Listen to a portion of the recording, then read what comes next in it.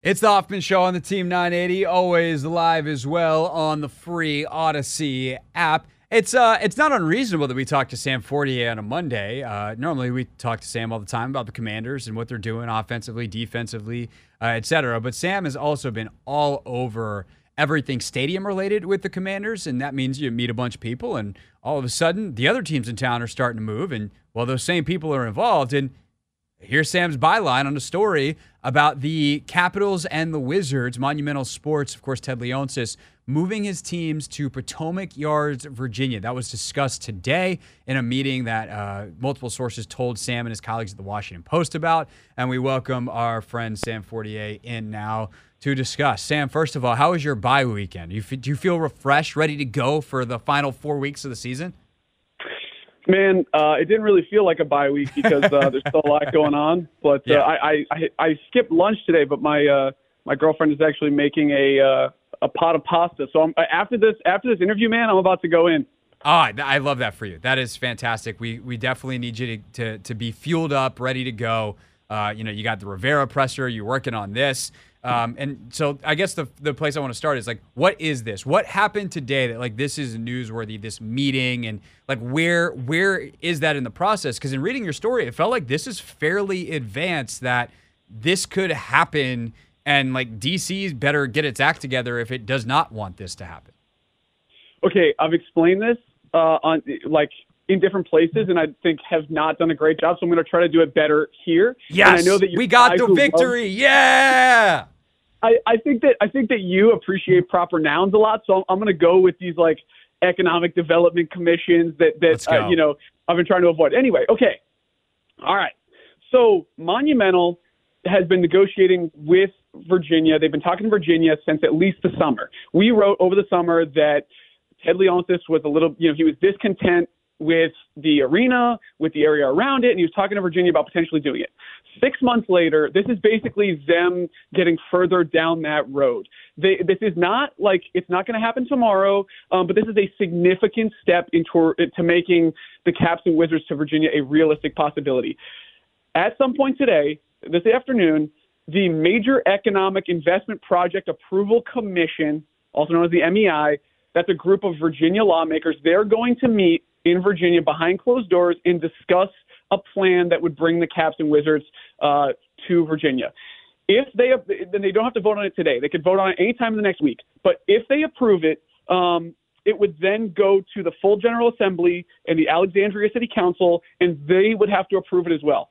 If that happens, then it would sort of be like all of Virginia's chips would be on the table, and then DC would have to come back. Monumental's asked DC for $600 million. DC would have to come and say, like, here's our best and final offer, and then Monumental would have two jurisdictions with their best and final offers on the table, and then they could decide. So I don't expect this to be resolved before the new year, but I think that it's important that Virginia gets its act together, gets a final proposal on the table before or around then.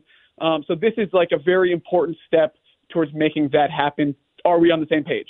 Yes, absolutely. So this is one of the final steps for Virginia to make its final offer, is the shortest version I feel like I can summarize without many of the great details you just provided. I wouldn't say it's one of the final steps, but it's a critical middle step. Like if we're in a baseball game, I think that we're probably in like the 6th or 7th inning here. Okay. So yeah, like definitely not final, but we're getting there. The finish line is somewhere out in sight, but long way to go. They're pulling their starter. Now we're in the bullpen. Yikes. Now we've gone too far down this tortured baseball analogy. Sam Fortier with us here on the Hoffman Show. So if Leonsis had his pick, like he's got two good offers on the table, do you think he wants to stay in DC, or do you think he would prefer to move to Virginia and just like needs to make sure that he's not going to get crushed for doing it? It's a good question. I don't think we know the answer. I think that he's obviously interested in getting the most competitive offer he can out of both jurisdictions, and this is his way of doing that. But what does Ted Leonsis want? I think that Ted Leonsis, at the end of the day, wants to take Monumental public. A Madison Square Garden sort of structure. He's talked about that in interviews with Bloomberg over the summer. And it's tough because if you're in D.C., you are in a central location in a major metropolitan market, and there are obviously a lot of advantages to that. The downsides are, everything's kind of fractured. The capitals are in Virginia, and you have the practice facility in Congress Heights, and you have, a bunch of people scattered around. In Virginia, you could put everything together, and you would have obviously you would have a lot of development rights, and you could make a lot more money, sort of how the Braves have it in Atlanta right now.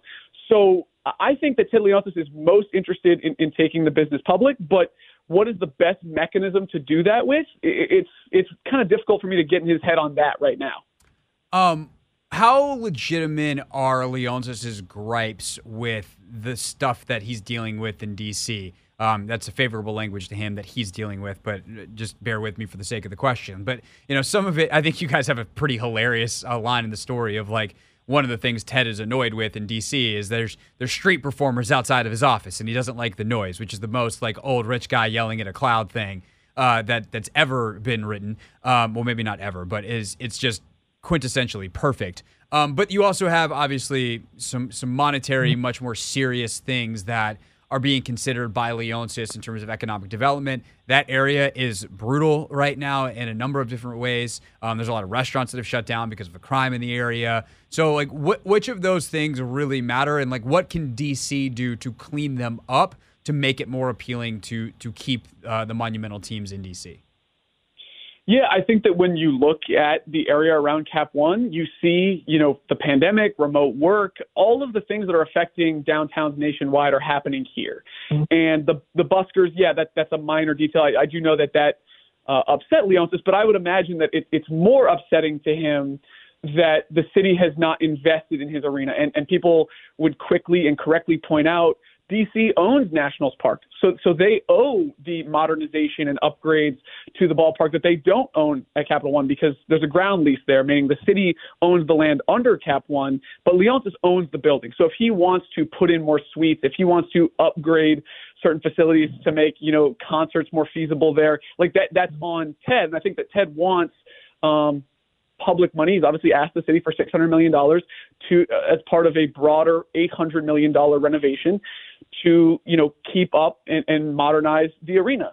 So it's tough to say, but I think that's where things stand with Ted right now. This might be out of your scope of practice, and if it is, just say so. But there's been a lot of research that I'm sure you're at least aware of because you've been covering this, not just from this story, but with the Commander stuff, of how bad stadiums actually are for cities. And if you use the Atlanta example, the area where Turner Field used to be has actually developed economically since the Braves left for Cobb County. And while everyone likes to look at the Cobb County suburban site and be like, oh, it's making money, this entertainment district, it's working, like there's housing and grocery stores and like life where Turner Field used to be, where there used to be nothing except for baseball games 80 whatever nights a year.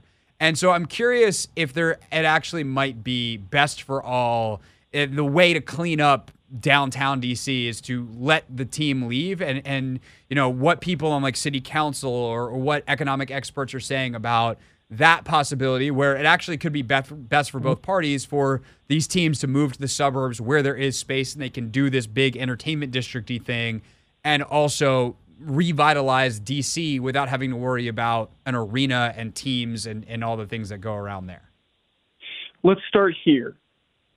Economists say that sports stadiums are not significant economic drivers and that they mostly just shift money around rather than creating new revenue. Sports tourism, we're going to build this stadium and a bunch of people are going to come in from out of town that weren't coming before. Economists don't give that a lot of weight. They say if people were coming in and they're spending around the district rather than being out on U Street or whatever, something like that. And I think economists also agree that football stadiums are by far the worst offenders of that. Basketball, hockey arenas, things that do concerts, multi-purpose. If you have 300 events, 300 nights where you're doing events per year, that's better. So that's like the national, there's a guy named J.C. Bradbury at Kennesaw State, a professor, and he's like one of the leading experts on this. And I've talked to him mostly about Commander stuff, about Commander Stadium, and that's where he's at. there is a guy named Terry Clower at George Mason. He's the chair of their Center for Regional Analysis, and he actually contends that D.C. is a unique market given the structure of the DMV. Like, for example, if you were to move Cap One, if you were to move the Caps and the Wizards to Northern Virginia, is that a significant economic driver? Because all of a sudden, for a lot of nights a year, for a lot of concerts, Virginia is keeping that tax revenue, not just right. Different jurisdictions within the same state. I don't have the answer to that, but I think that economists, there's going to be a lot of good discussion about whether or not D.C. is unique in that regard. Yeah, I've wondered that a lot. We actually had Brad Berry on the show after he was quoted in Barry's Ferluga's column on this a few months back, and was left with that question afterwards. And unfortunately, I thought of it after I talked to him, so I don't have the answer, at least from his perspective. For what it's worth, Bradbury disagrees with that idea. He thinks that the DMV is not unique, that it would just be shifting around money and not generating significant economic impacts as usual. I'd be curious to flesh that out with him because it just doesn't make sense to me. It's like you get the tax revenue in Virginia, D.C., or Maryland. Like it's got to be in one of those places, but I'm sure he's got his reason. He's an economist.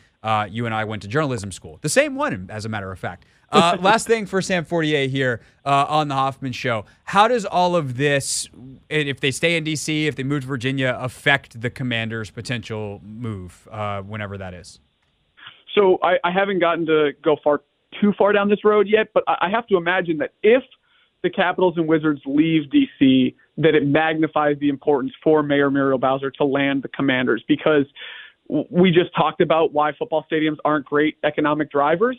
But if you can build a mixed-use development around there, I think that would still be better than nothing. And it would, maybe help with concerts or with other things that you could do in the area to maybe generate some economic activity that you're going to lose downtown. I wonder what economists would say, including Terry at George Mason. But that's something that I think that we just don't have enough data points yet to say, this either helps or hurts the Commanders' case with DC or DC's case with the Commanders.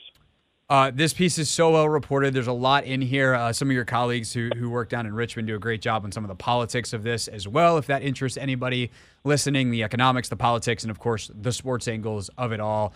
In the Washington Post, WashingtonPost.com/sports. Sam Fortier has so much of the reporting in there, and we appreciate his time today. Thank you, sir. Go eat your pasta. Thank you. I appreciate you guys having me on as always. Of course, our pleasure. That is Sam Fortier, everybody, with us here on the Hoffman Show. When we get back, we're going to do something different. I actually want to react to that and kind of talk this out. So we'll talk about this story more next before Michael Phillips joins us, who, by the way, has done a lot of reporting on stadiums as well. So we'll check in Phillips' thoughts on this coming up at the top of the hour here on the Team 980.